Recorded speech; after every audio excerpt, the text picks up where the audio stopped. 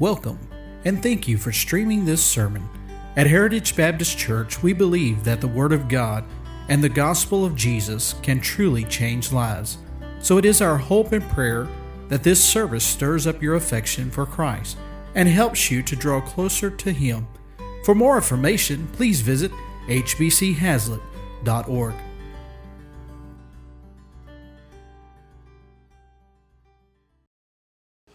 Now let's just let him preach. That's good enough. All right, thank you. More time. Brother, I enjoyed that song. Where'd he go? Did he leave? That's just how I used to sing in my dreams. Hebrews 11. Hebrews 11. Well, I got the third son married off this morning. Did you all notice that? I get up here and I said that and I got thinking, wait a minute. I haven't been to his wedding. But that clock's doing this and said, don't worry about it. I'll clear it up later. But anyway. So I would have picked him out a wife out at the seminary. He was out there for 1 year. I'll get him back out there. Hebrews 11. Hebrews 11. We're going to pass out these blue sheets. Are you ready? You need this tonight. Okay, we got a few more extra minutes. So they're going to come forward. Everybody needs one of these. And if you see a number 17 up in the corner, just ignore it. It doesn't mean anything. Let's remember that joke? Y'all aren't laughing, but anyway, let's move on. I figured it'd been long enough since I've been here, I could pull that one off again. But anyway, a blue sheet. It should say on the front, so you know how to fold it? You want it where it says, Noah, man for our times. Support 3 has Enoch at the top. Hebrews 11. Got any pre-flood water, brother? Was that the one I had this morning? I don't know. They had choir practice up here, you know. Okay, well, we'll let it go. No big deal. I was just going to use for illustration. How many have ever had pre-flood water? One person? Only one person's had pre-flood water? Really? That's all I've ever drank is pre-flood water. That's all there is, by the way, is pre-flood water. Amen? Did you know that? No joke. God is not making new water. Yeah, God created a ball of water that first day of creation, and that's all the water we've ever had. You ever heard the hydrological cycle? It comes down, it evaporates, goes back up, goes back down, goes back up. Same water, just getting clean. Did you know that? So we're all drinking pre-flood water. Now, maybe your water was way down in the ground and it came up in a well, I don't know. But generally speaking, the water we drank came from the first day of creation. Does that make sense? You see how real the flood really is to our day? You see how close we really are to creation? You see how the evolutionary concepts, there's not one theory of evolution, there's several theories. You say, why? Because none of them work. None of them work. So you've got to keep coming up with different ways to try to make it believable. Hebrews chapter 11. Hebrews chapter 11. Just hold your place there. Everybody got a sheet now. Everybody got a sheet? Man, those guys are good. Okay, go ahead and pass out the $100 bills. Monopoly money? Remember the Monopoly money I gave you? All right, are we ready? Everybody's got one of these. Wow, how many got a Bible? How many have the Holy Spirit inside of you? All right, we should be in good shape. The Word of God, the Man of God, and the Spirit of God. All right, Hebrews 11. Look at your note there. Look at your little blue sheet. You should have it folded where it says, Noah, a man for our times. We touched on this morning, and we'll kind of use this to warm us up before we pray. I talked about this. I want you to see it in person more directly. Enoch lived to be 365 years old. That's what that number is beside there. That God took him out of this world in a good way. We'll talk about that in a minute. Methuselah lived to be 969. I don't know why it says 965. It should say 969. Okay? Make that 5 into a 9, and nobody will have to correct me afterwards. Lamech, 777 years old. Noah is going to live to be 950 years old. Is that pre-flood water? Thank you, sir. Thank you, Noah. All right, thank you. All right, 950 years. Go back up to the top. 6th generation from Adam. Noah was in the 6th generation from Adam, so he's not that far removed. Enoch was 60 years old at Methuselah's birth. 60. That's pretty young. if you're going to live to be 365. And thereafter, the Bible says he walked with God. Something happened in Enoch's life. Some type of an encounter. 60 years old, something happens, and he names that son Methuselah, which hints, maybe infers, maybe even declares. It's so far back and we can't quite nail down exactly, but that name means something along the line. When he dies, the flood, it is coming. Some say it means men of the dark, men of the judgment. Some people mean that it's so clear, it's talking about the coming judgment of God. But something in that name communicated to Enoch that there's coming a judgment. And from that moment on, the Bible says at 60 years of age, he named Methuselah to mark it. He walked with God. And he walked so close with God. Now remember, Old Testament economy. Old Testament. Just as a song was sung a few minutes ago, God looked forward. Jesus was the lamb slain before the foundation of the world, so to speak. From the foundation of the world, it was always going to be God's plan. In a sense, God looked forward and saw him on the cross, just like he said. And God deals with us on the basis of who Christ is and what he's done. Amen? Amen? Very important. And so, from that time on, Enoch walked with God. Again, just to remind you of some things, the New Testament is a better economy. It's a better dispensation. There is greater grace available to us. 2 Corinthians chapter 3 says the Old Testament was glorious, but the New Testament is far more glorious. It's like a nice flashlight at night, the Old Testament. The New Testament is like the sun at high noon. That's the difference. It is much better. Hebrews says the New Testament is far better. It's better than the Old Testament. When you look at these Old Testament saints, they ought to be a great inspiration to you. You say, well, really, should we look at the Old Testament saints and should we look at them as an example? Yeah, that's what Hebrews 11 is about. All these great Old Testament saints. And they're to spur us on, as we'll talk more about that tomorrow night. But look at Methuselah. What about Methuselah? He was a walking billboard. Did you change that 965 to a 9? My name's at the bottom of that, and somebody will think I made a mistake. I never make typos or mistakes. Ask the students. I very seldom, I got to see my eye doctor. But anyway, actually it's the computer. It doesn't type what I type. But anyway, 969 years. Notice that. He's the oldest living man. When he dies, the judgment's coming. As best we can tell, seems to be very clear, he died the year the flood came. In fact, some people have speculated one reason why Noah was in the ark for a week before the flood started, God got the family in there, shut the door. God shut the door. Okay? Shut the door. And there's a lot of reasons for that. Number one, that door needed to be sealed. The whole thing was sealed. You got to get that door in place. I don't think Noah could have shut the door, so to speak. How would you like to have the responsibility of shutting the door? How many today would like to decide when the rapture is going to happen, who we're going to leave behind? I wouldn't want that. I mean, part of me wants the rapture to happen right now. Part of me says, wait. Amen. Amen. By the way, I may forget, and Brother Scott may leave. You know who the first Baptist builder was? Noah. Is that a great ministry? Is that a great ministry? I have seen that thing 3 times close up. The problem is they did not exist in 1984 when we started Regency Baptist Church. I envisioned somebody doing what they're doing. If we could have had them, we could have had both buildings up when we had just one building up. We could have built both of them because we could have done for about half the cost. That is an absolutely outstanding ministry. I can name some preachers right now that have been benefited from it. Just right and left, we hear about it. They helped us out the seminary. And boy, they made a difference over there in Rome, Texas. Okay. But anyway, thank you for that. And brother, I think I see Noah. I see these guys doing what Noah did. All right. So Methuselah was a walking billboard because he was like, that sign, that neon sign says, eat at Joe's, eat at Joe's, eat at Joe's, eat at Joe's. You ever heard that, seen that, what I'm talking about? Methuselah was like, it's coming, it's coming, it's coming, it's coming, it's coming. We've talked about this several times when we preached on the flood years ago. You kind of feel sorry for Methuselah. He never got the training wheels off his bike. When he swung on a swing, he wasn't allowed to swing real high. Okay? He never got to parachute. He never got to have a tree house. Why? Because when he dies, it's coming. You talk about an overprotected child, okay? All right, I'm kidding. I don't know what happened, but he lived to be 969 years old.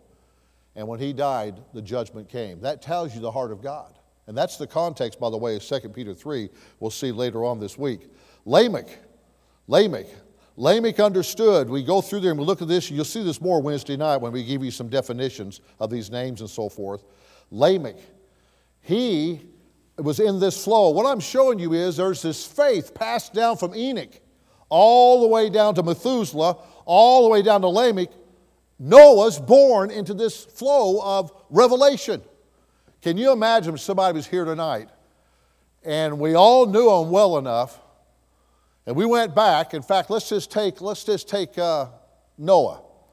Lamech's his father, Methuselah's his grandfather, Enoch is his great-grandfather.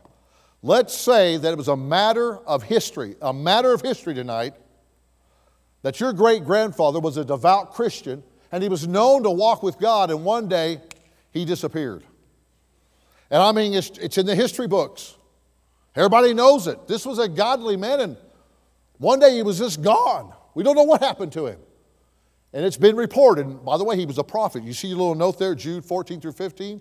The book of Jude says he was a prophet, and he prophesied the coming judgment. Far down, the second coming actually. He was gone. Think about what that would be like if that was your family line. My mother tells us she found out when she was a little girl that she was related to Daniel Boone. Okay, so I'm related to Daniel Boone.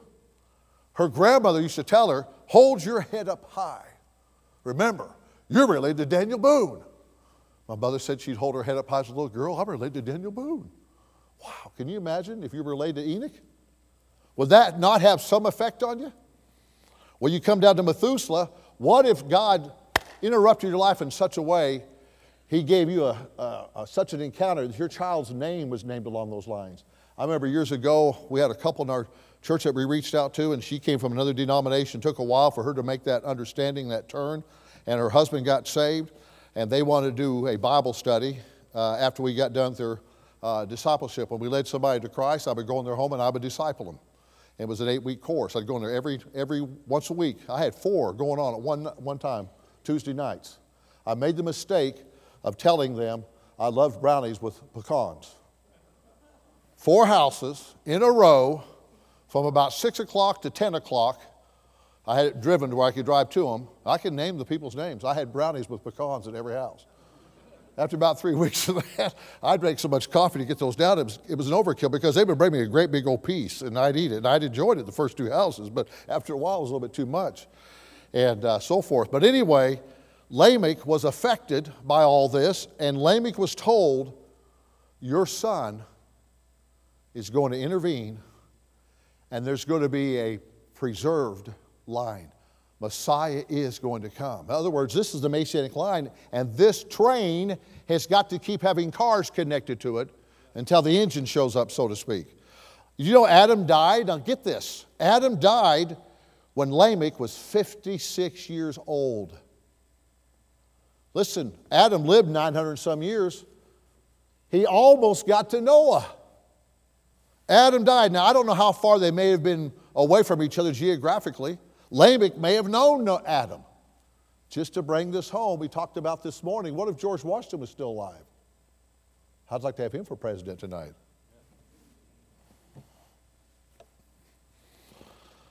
I just said that, just said it. Lamech died 5 years before the flood. Lamech was 182 years old at Noah's birth. Noah, when told, I made a mistake this morning. I've said that after I said it, I thought, no, that's not right. Noah was 480 years old when God came to him and began to tell him it's coming, etc., and you need to build an ark. We don't know if he took exactly 120 years. It probably took a few weeks to get through City Hall. Let me see that again. It took us a year to get a final plat on our property before we built the church building, and it took us a year to get our plans to the city. Man, we would have had the Baptist builders back then. But anyway, Noah would have known about Enoch's encounter with God. He would have known about Methuselah, and he would have known about Lamech, his father's witness. Can you imagine if Lamech's your father and he says to you, son, you're 13 years old. I want to tell you something. Your name has special meaning. And Noah said, yeah, I wonder why you named me Comfort. I mean, you know, comfort. Let me tell you why I named you Comfort. Think about that heritage. Only 136 years separated Adam and Noah. That pre-flood world was so much different, had a superior environment. The family structure was so long-reaching. Some of you still have grandfathers and great-grandfathers alive. My wife and I, with our firstborn, some of you know Hannah, we had, was it a 5-generation picture? We had a 5-generation picture made. We had to go to the nursing home to get it done, and the next day, that top of that 5th generation passed away. We got couples all the way down to my wife and I, the 4th generation, and that little baby. Can you imagine in that world what it would have been like to have Adam around for almost 1,000 years? Well, that was washed away. Now open up to the inside, where we're going to go tonight in a few minutes on the very back. This is just some practical stuff. Some of you don't know about this, and the sooner you know about it, the better. I know that print's tiny, but this chart's a little bigger. I blew it down to get it in here. But there is such a thing as the lust of the flesh, the lust of the eyes, and the pride of life. If you study Genesis 3, that's what God used to deceive Eve and to pull Adam into the sin. You can read about it there. And then as you go through your Bible, you see it in several different instances. Down at the very bottom, it talks about the 3 different women in Samson's life. They all represent one of these. You just see this threefold principle. If you and I commit a sin, it is either through the lust of the eyes, something we see, we feel like we got to have, or the lust of the flesh, something we physically crave, or the pride of life. Folks, we all have pride. And some of us are proud that we're humble. Did Brother Webby, when he was here, did he tell you about the guy that was so humble they gave him a medal? So humble, they gave him a medal. He started wearing it, so they took it away. But anyway, pride. Those are 3 things. And where do we get pride from? The devil, so to speak. That's the 3 ways. And by the way, usually it's 2 or 3 of them. I want you to stop and think just a minute. This is one of the reasons I put this in here. Most of the world is not saved. Now again, everybody hears these things from time to time. There may be people here tonight that don't know whether they're saved or not. They're not saved per se. No saved person is any better than any unsaved person. You go to heaven on the merits of Jesus Christ, period. There are people in heaven who lived more ungodly lives before they got saved than people that are in hell. You see, the standard is absolute perfection. God did not reconcile himself to us to get us saved. He reconciled us to him. Okay? Let me give you an illustration just to show my piano abilities, okay? Before Adam and Eve sinned, God and Adam and Eve are like this. Isn't that nice? Is Brother Wiggins impressed? Look at your father, is he? Well, I can do a little better than that. I like that, see? All right?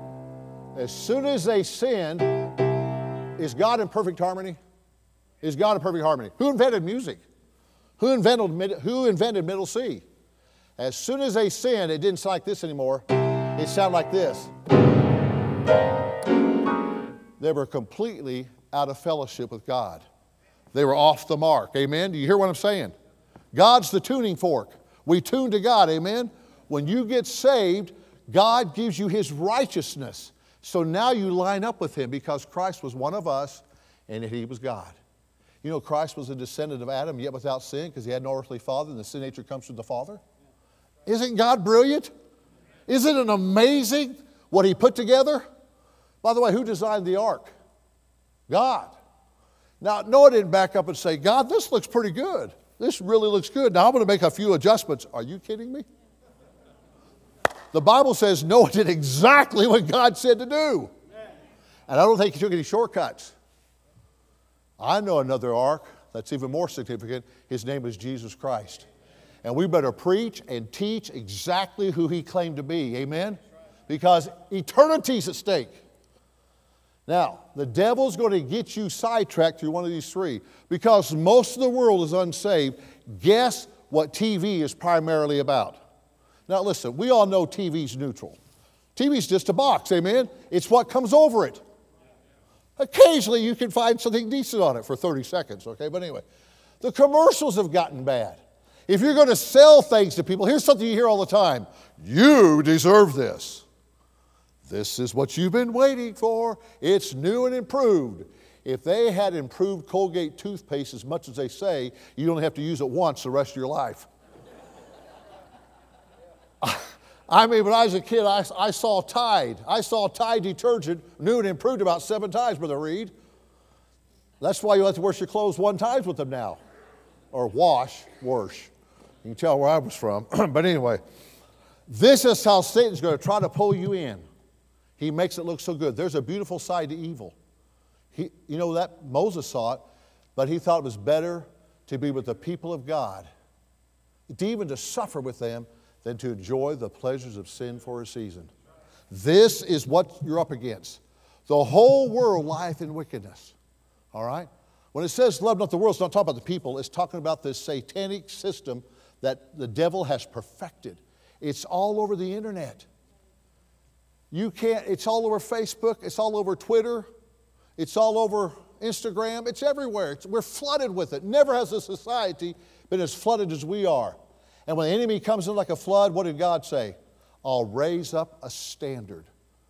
It is very hard in your own abilities to live a godly life. And it's very hard to walk with God unless you begin to make some adjustments. Are you hearing what I'm saying? This is why we have suffered so much. All right, turn across the page there. Get a hold of this too. Do you know that God cares about the outward? Jesus did miracles because he had compassion on the people that were hungry. Remember Jesus fed the 5,000 plus? Guess what? They were hungry the next day. But when Jesus healed the blind man, he had sight from then on. Amen?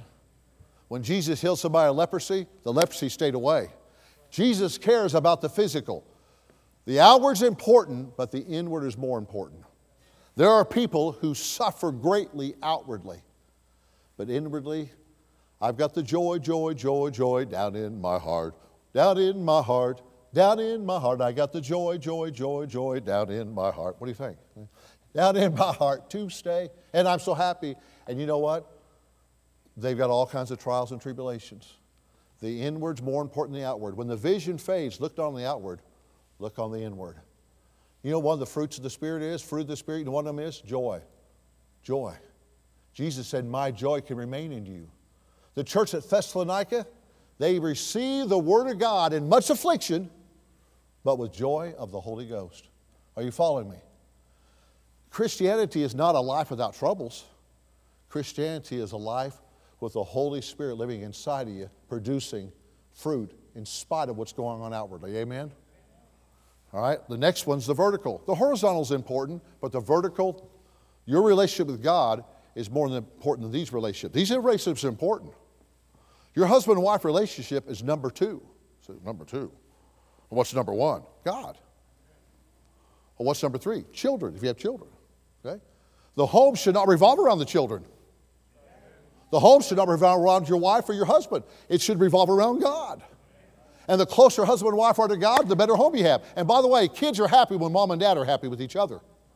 You want to raise some healthy kids? Have a good marriage. They need that security.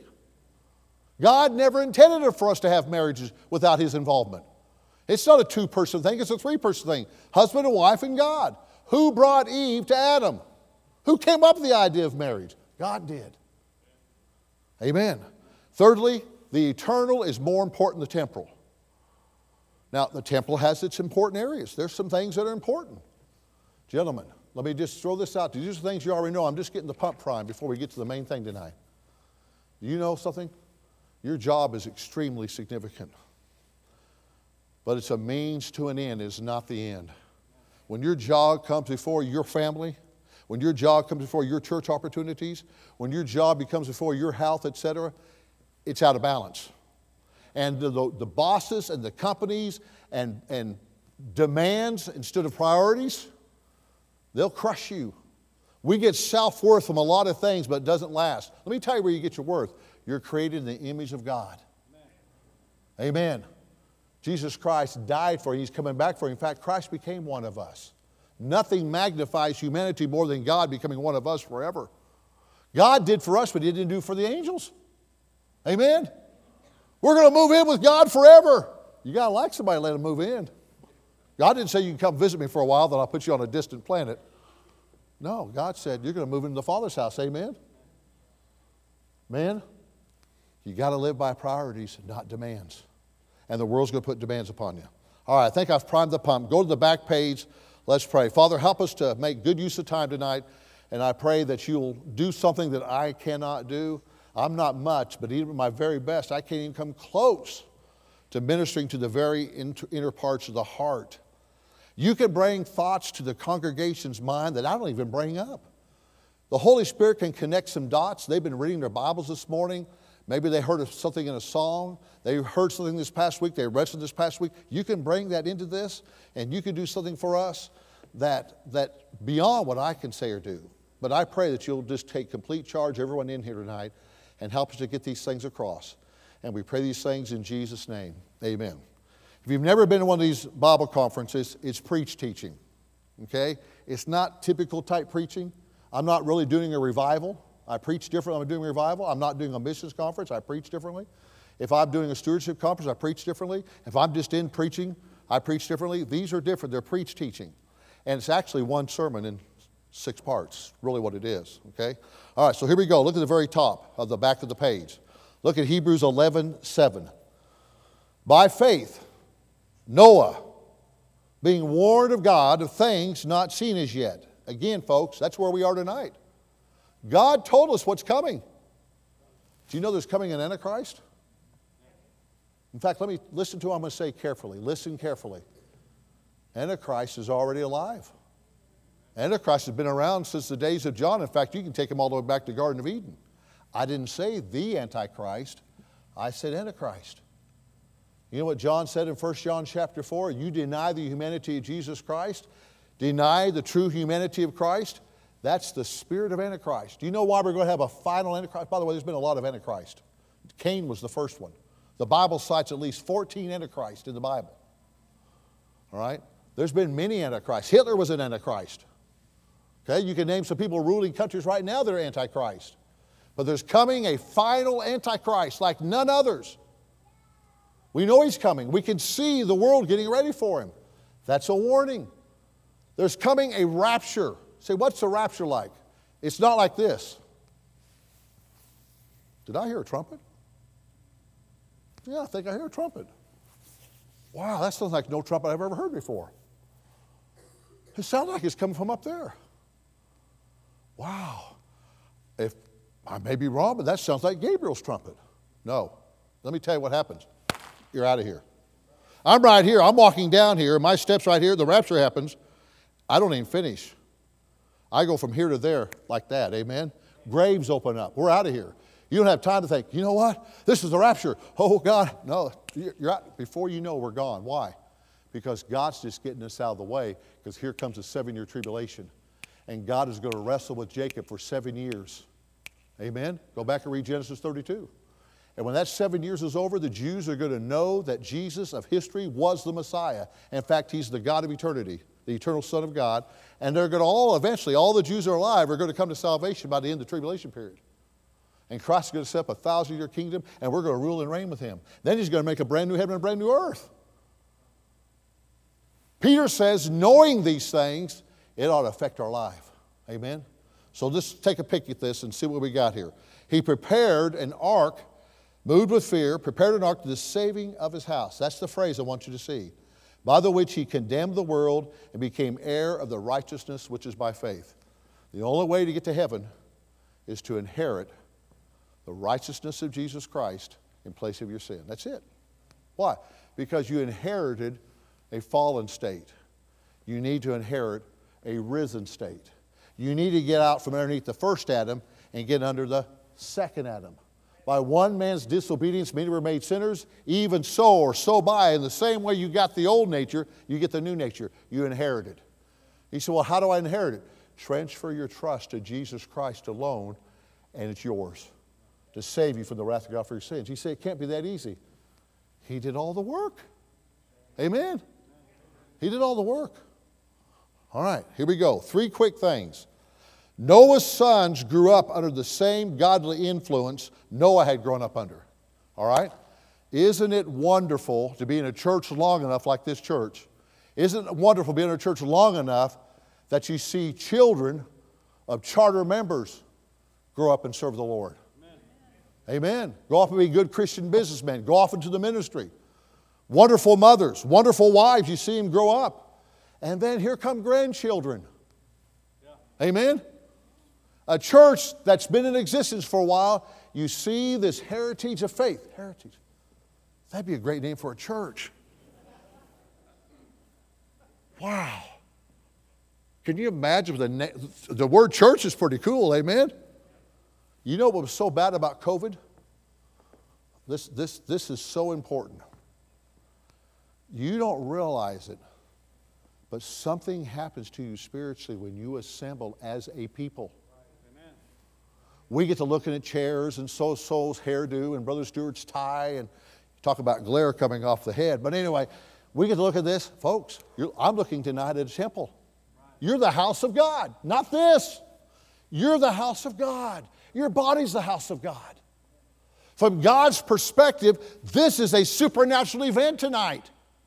From our perspective is, oh, Brother Crawford says he's going to give him extra time. Does that mean he's going to stop at 7? Very likely. I'd like to be invited back. I didn't say Bluebell's wonderful ice cream, but anyway. Some of you know what I'm talking about, some of you don't. But anyway, they used pre-flood water when they made Bluebell, by the way, too. But anyway, do you realize tonight this is a spiritual event? When God's people get together, it's the house of God. And it hurt us. It hurt us not to assemble. You know, Zoom's better than nothing. We use it at the school sometimes. It's better than nothing, but it's no replacement. And it hurt us. The first time in American history, Christians did not assemble at church on Easter Sunday 2 years ago. First time ever. That ought to say something to us, folks. Amen. Wow. What a great thing. Baptist church. Baptists don't think they're better than anybody else. You say they don't? No, they can't. Why? Baptists believe you're saved by grace. You're kept by grace. You serve by grace, and you're sanctified by grace. So how can you think you're better than anybody else? We believe the doctrines we hold to are biblical doctrines. Of course, so do they. That's why you need to study for yourself. But if you want a little short lesson in church history, just come see me, okay? But anyway, what about the name Heritage Baptist Church? That'll preach. This church has got a heritage. And some children have been in this church for 21 years. Amen? It's been passed down. Noah stepped into this heritage, and he passed it on to his children. Listen, okay, we can be a little sentimental, but I want to tell you something. If my parents had not passed their faith on to me, and a few of the people that were influential, I have no idea where I'd be today. The greatest treasure you have, and these young people, they appreciate it at different levels. But they'll walk with God, they'll stay in church, they'll get to some crossroads in their life, and they'll turn to God. As they get older, they'll appreciate it. I wish I could go back and talk to some Sunday school teachers. I remember singing deep and wide with my great musical ability. I was going deep and wide, deep, wide. She said, no, Johnny Jeff, it's deep and wide. I said, okay, deep and wide. You know, it's just good enough for me to sing. I remember this little light of mine, I'm going to let it shine. Remember, don't hide it under a bushel. No. And if the devil doesn't like it, he could sit on a what? We go, ow! He could sit on it, ow! Amen? I remember those songs. 10 and 9, 8 and 7, 6 and 5 and 4. Call upon the Savior while you may. 3 and 2, coming through the clouds in bright array. I remember that stuff. I've got a heritage. I'm here tonight because people invested in me. I'm here tonight because Christian households tithe faithfully and regularly so I can give myself to study for years. And I wish I was smarter. I wish I knew more. I've tried to do my best to a certain degree. All of us come short. But I'm here tonight because people pass something on to me. Amen? Don't lose sight of passing it on to your children. Amen? You need this church. You need this church. You need each other. And you need this book. And when you come together, you need for the Spirit of God to minister in our midst. And we don't need to do it our way. We need to do it God's way. Not by might, nor by power, but by my Spirit, saith the Lord. And the Holy Spirit came to bear witness to Christ. You ought to get thrilled. You ought to get excited when the preacher especially gets on Christ because he's Christianity. And the Holy Spirit of God, when the child of God looks at the Word of God and sees the Son of God, he's changed by the Spirit of God into the image of God for the glory of God. Are you praying for your church all week? Are you praying for God to show up?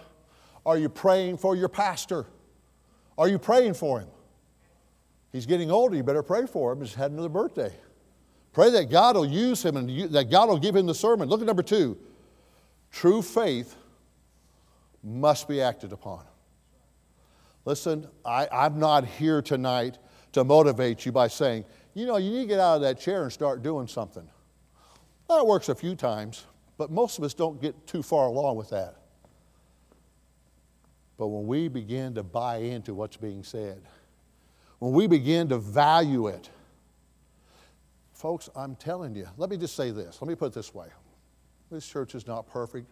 I know this church is not perfect. But what if every community in America had a church like this?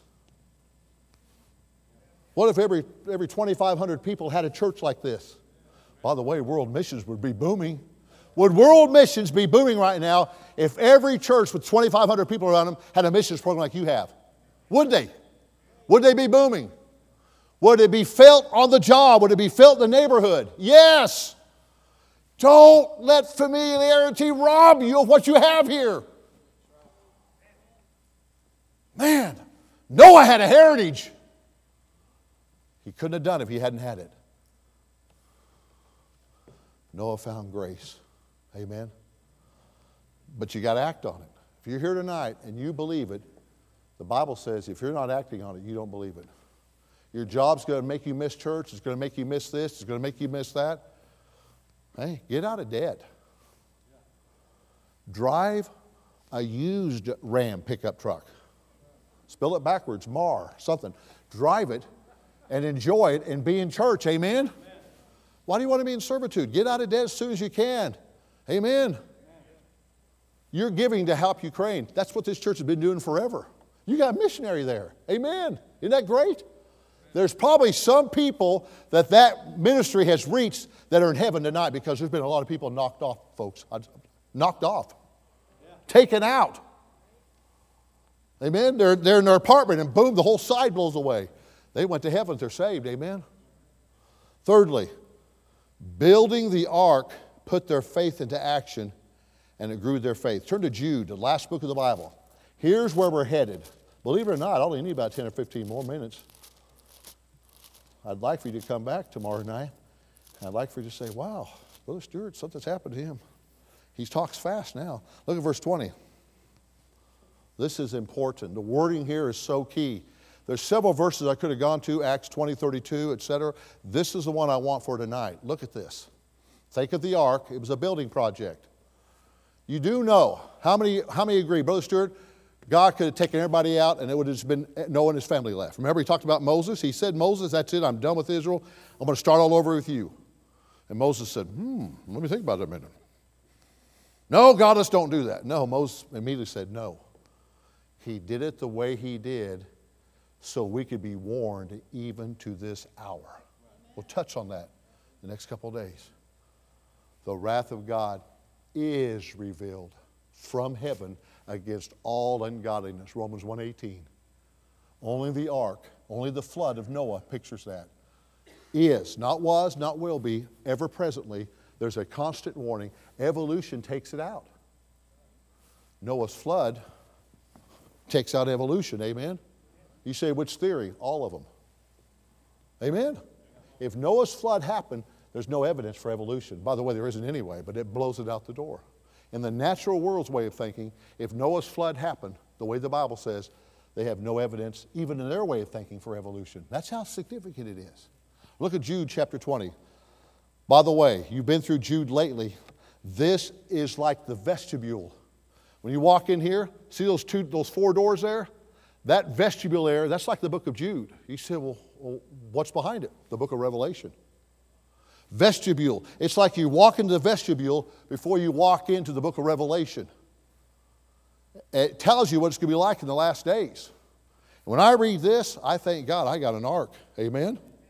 I thank God I got an ark. You know, everybody's going to go through the wrath of God, either in the ark or out of the ark. Noah went through the wrath of God in the ark. If you're saved, you went through the wrath of God in Christ. Amen. You have to suffer the wrath of God for your sins. God says, I will by no means clear the guilty. So what do? Find a substitute. Find a substitute. I found one. Who? The God I sinned against. The God I sinned against came down here as me, for me, and took all the wrath. Amen? Are you following me? Wow, pretty good gospel, amen? Think you ought to keep preaching it? Good. I think you ought to keep singing it. That's how I used to sing in my dreams. Okay, building an ark, look at this. Verse 20. But ye, beloved, building up yourselves, not on faith, your most holy faith. It's not just a belief system. It's not just a transfer of trust. It's not just giving credit to God and acting on it. It's actually a body of truth. Build up your concept of God. How? Understand as well as you can, as good as you can possibly get it done. Learn what God is really like. Amen. What comes into your mind when you think about God is the most important thing about you. Why? Because everything around us came from Him. If you got a right concept of God, you're going to look at marriage differently. Who came up with marriage? Who came up with parenting? Who came up with work? My dad told me one day, I was young, he said, son, someday you'll enjoy work. I thought, oh my soul, what has happened to him? He sold cars for many years. I thought, he's been on asphalt too long. He's out in those cold Kansas winters trying to sell cars. Something's happened. I will enjoy work. Yeah, you know what? If you find something you enjoy doing, it's not work. We start at 7 o'clock, and I start teaching at 7, and I run out of energy. By 1:10, I'm about done. But you know what? I love it. I wish I was a better teacher. I wish I knew more. I wish I was a better communicator. But somebody's got to do it. So I stepped up and said, if Balaam's donkey can do it, I'll give it a shot. Amen? Amen. If God can use a donkey, He probably use something a step above. Hungry students, going to go out and shake the world, going to go out and make a difference. Look across here. Brother Cox, you know what I'm talking about. Brother Zell, you know what I'm talking about. Amen. Look at this. On your most holy faith, praying in the Holy Ghost. Wow, what a passage. All right, 3 quick things I want to give you tonight. Here's the deal. Notice it says He saved His house, prepared an ark to the saving of His house. There was the lust of the flesh, there was the lust of the eyes, and there was the pride of life in Noah's day, and it was pulling everybody into it like a vortex, just sucking them down. 3 things. Notice those words, prioritization, prioritization. That means you need to prioritize your life. Number 2, preoccupation. Think of that word, preoccupation. We experience this all day. Most of us find it necessary to get up and go to work. It's a priority. What? We like electricity. Amen? We like air conditioning. We like heating. We like heated water. Most of us like to pay the gas bill and electric bill in order to keep it. Most of us realize that's a priority. And so we work around that. Preoccupation. When you get to work, what do you basically do? You're preoccupied with your work. Before cell phones came along, you were able to concentrate all day. Now with cell phones, you're trying to hold on to your job, all right, because they see you on the phone. Look at the 3rd word, pictorialization. Those are very important. Let me just give it to you simply real quick, and then we're going to get those 3 points underneath there. I want to challenge you to do what Noah did. Noah reprioritized his life, or he fine-tuned. Remember, he's walking with God. At the age of 480 years, he got a tap on his shoulder, and God said, okay, this is it. This is it. And Noah had to be wondering, because Methuselah was 960, 120 years before that. He had been 849? Yeah, he's 849 years old, and he thought, wow, he's getting pretty old. Well, lo and behold, God said, okay, it's coming. I want you to build an ark, and here's what I want you to do. That became number one priority. Amen? Could he have done it if it wasn't number one priority? No, he couldn't have done it because there was 1,000 things to keep him from it. He had to make a decision, and the Bible says that Noah did what God told him to do. He did it in such a way that Ezekiel, God, in the book of Ezekiel, cites Job and Daniel and Noah. That's something. God made a contract with Noah. Adam, Noah, Abraham, Moses, and David. Okay? Just with them one-on-one. Now, we have a contract in the New Testament. Look at this. And he's in the roll call of faith in God chapter. This is not the faith chapter. This is the faith in God chapter. By the way, who's the hero? I use that term loosely. Who is the great one of Hebrews 11? Not Enoch. Not even Abel. Not Moses. God is. God built these people. Amen? Now watch. Preoccupation. He got up in the morning, and to a certain point, nothing else mattered. And here's the key. Get this, please. When a family is on the same page, it's a lot better family. If the kids are going this way and mom's going that way and dad's going this way, they come home and they're still going different directions. The family needs to have one priority above all others.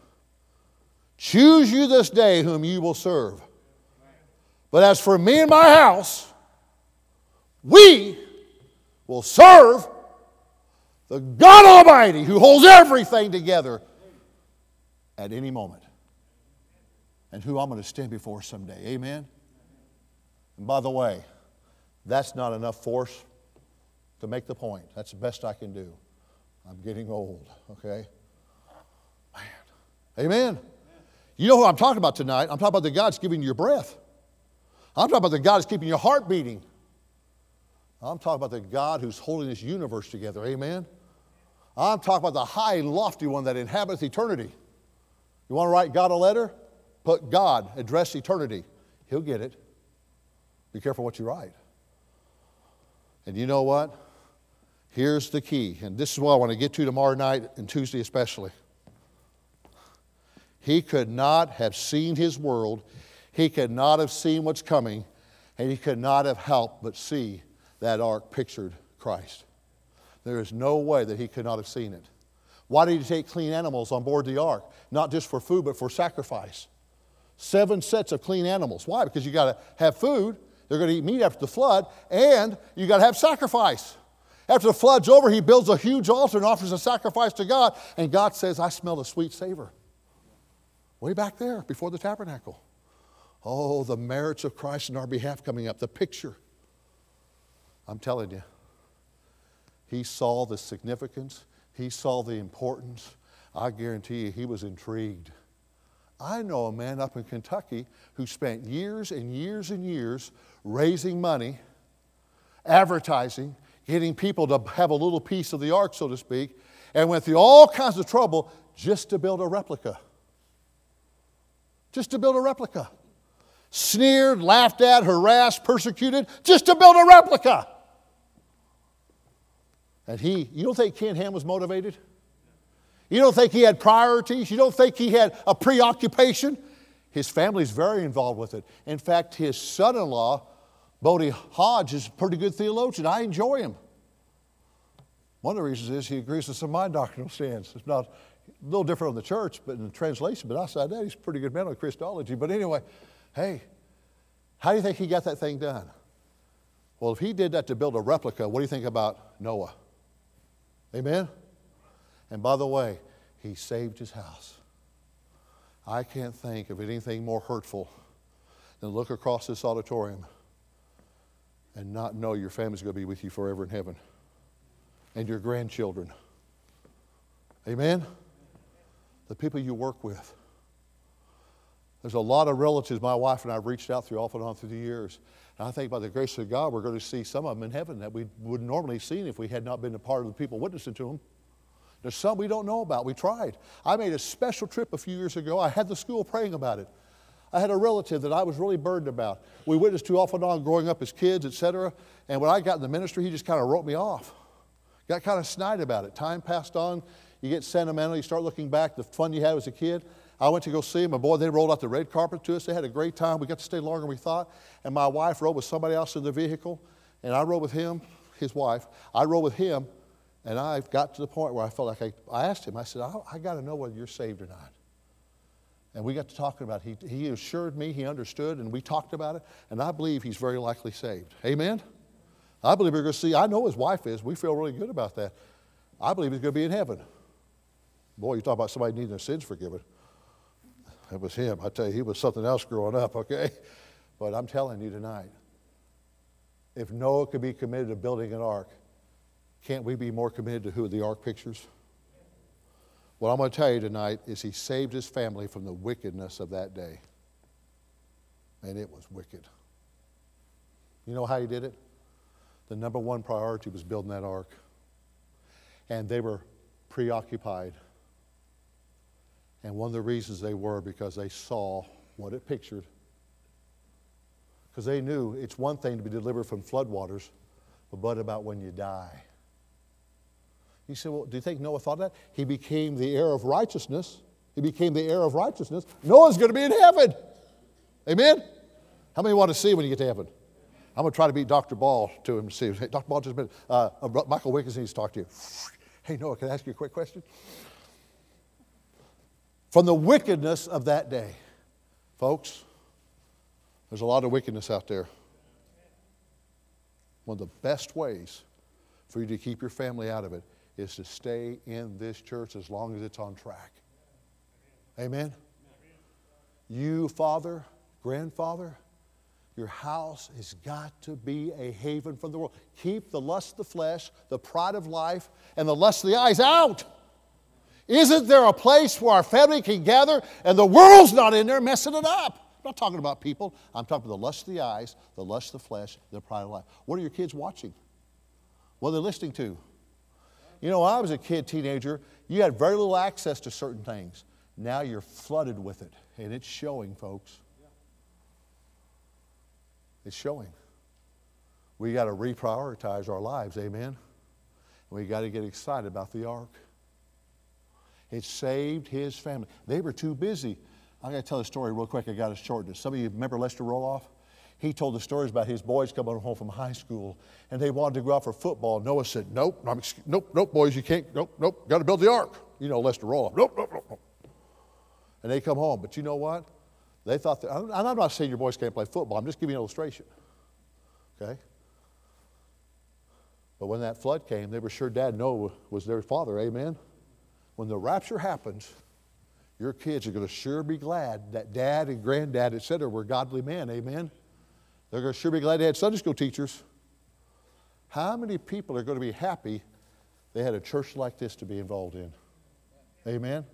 Think of the churches in your life. Some of you, this is the only church you've ever known. I thank God for every church I've got to be a part of. Every one of them did a bunch for me, amen?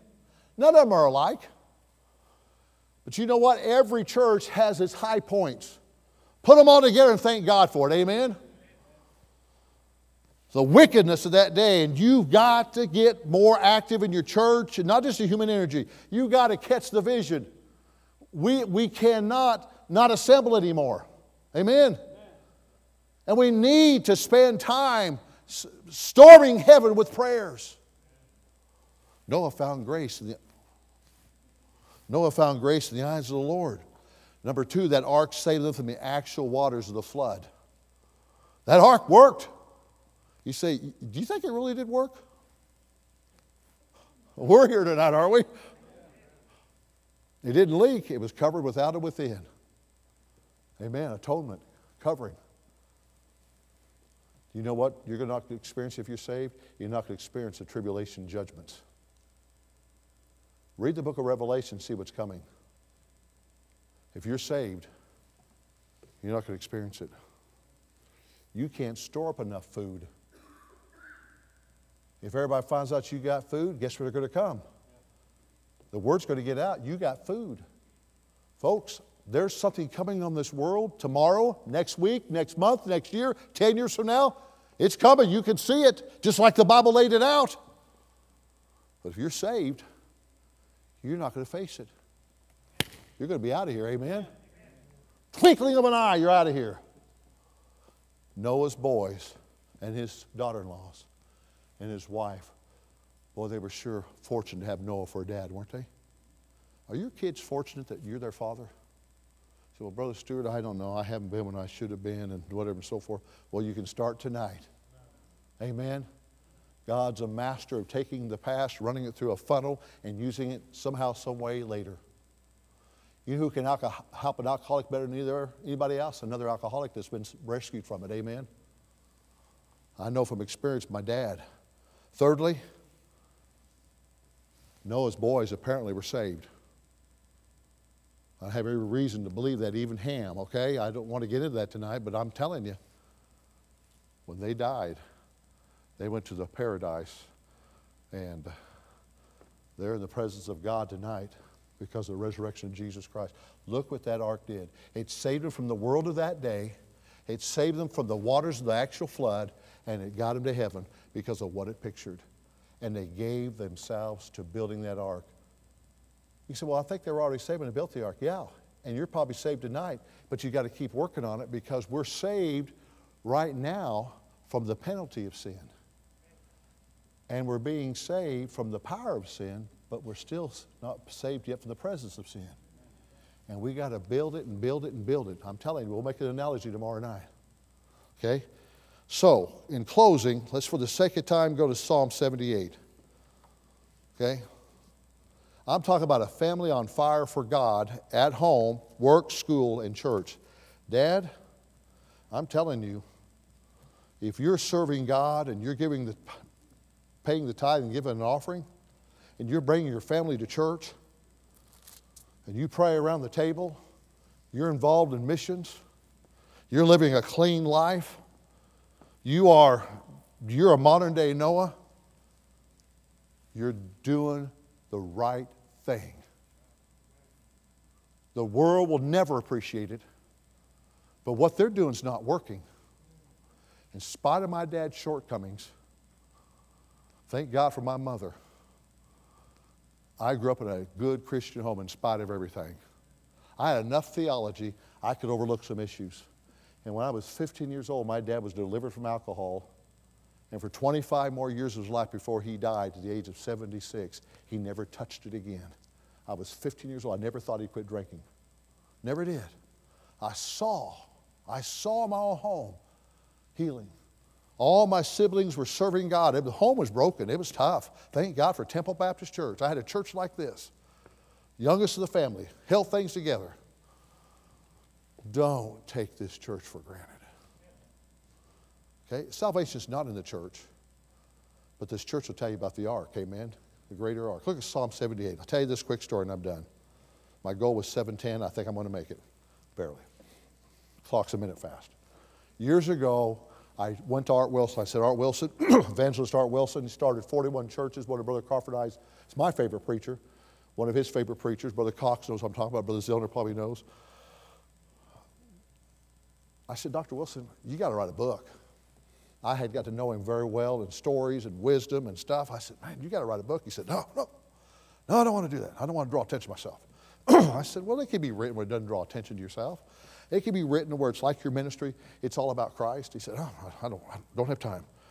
And I said, okay, I'll talk to him next time. Next time I saw him, hey, Dr. Wilson, you need to write a book. One day, I couldn't get anywhere. We were at youth camp. I had him in for youth camp every year. He's in his 80s, and he told those young people in the palm of his hand in his 80s. We had youth departments wanting to come to our church on Saturday nights to hear him again. Well, we had him in. The guy was just something else. God broke out all over him. You know what?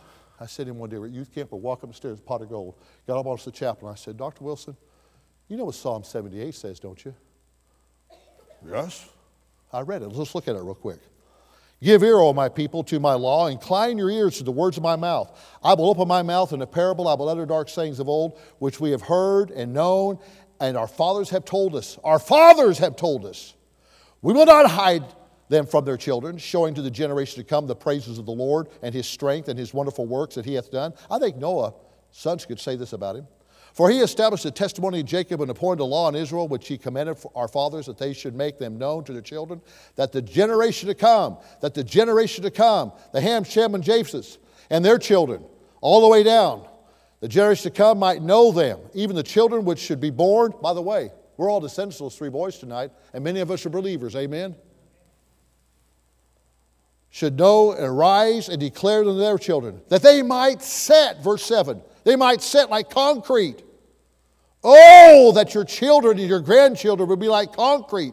Come hell or high water, their hope, a confident expectation is in God. And not forget the works of God, but keep His commandments, and may not be as their fathers. Think about Israel, that first generation, the Exodus generation, a stubborn and rebellious generation. A generation that set not their heart aright, and whose spirit was not steadfast with God. I read a few verses, said, Dr. Wilson, kind of tongue-in-cheek. I didn't go out struck with lightning. I said, Dr. Wilson, it'd be a sin if you don't write this book. What God's done in your life, people need to know about it, and it can be done right. He kind of looked at me. He said, you'll write it? I said, yeah, I'll write it. All right, let's do it. And we did. Amen? And what a story. And you know what? That book's dedicated to Jesus Christ. And we give Him the glory. Amen? I give Him glory for this church. I give Him glory for what He's doing in your life. But I press toward the mark of the high prize of the calling of God in your life. We need more grace. We need more Christ-likeness. And your children are worth it. Your wife is worth it. Your grandchildren are worth it. Amen? And these souls, folks, can I just say something? What a church. You say, well, we're not perfect. Yeah, I know, you're in it. And you brought me in. That messed everything up. Amen. As your pastor comes, let's all stand.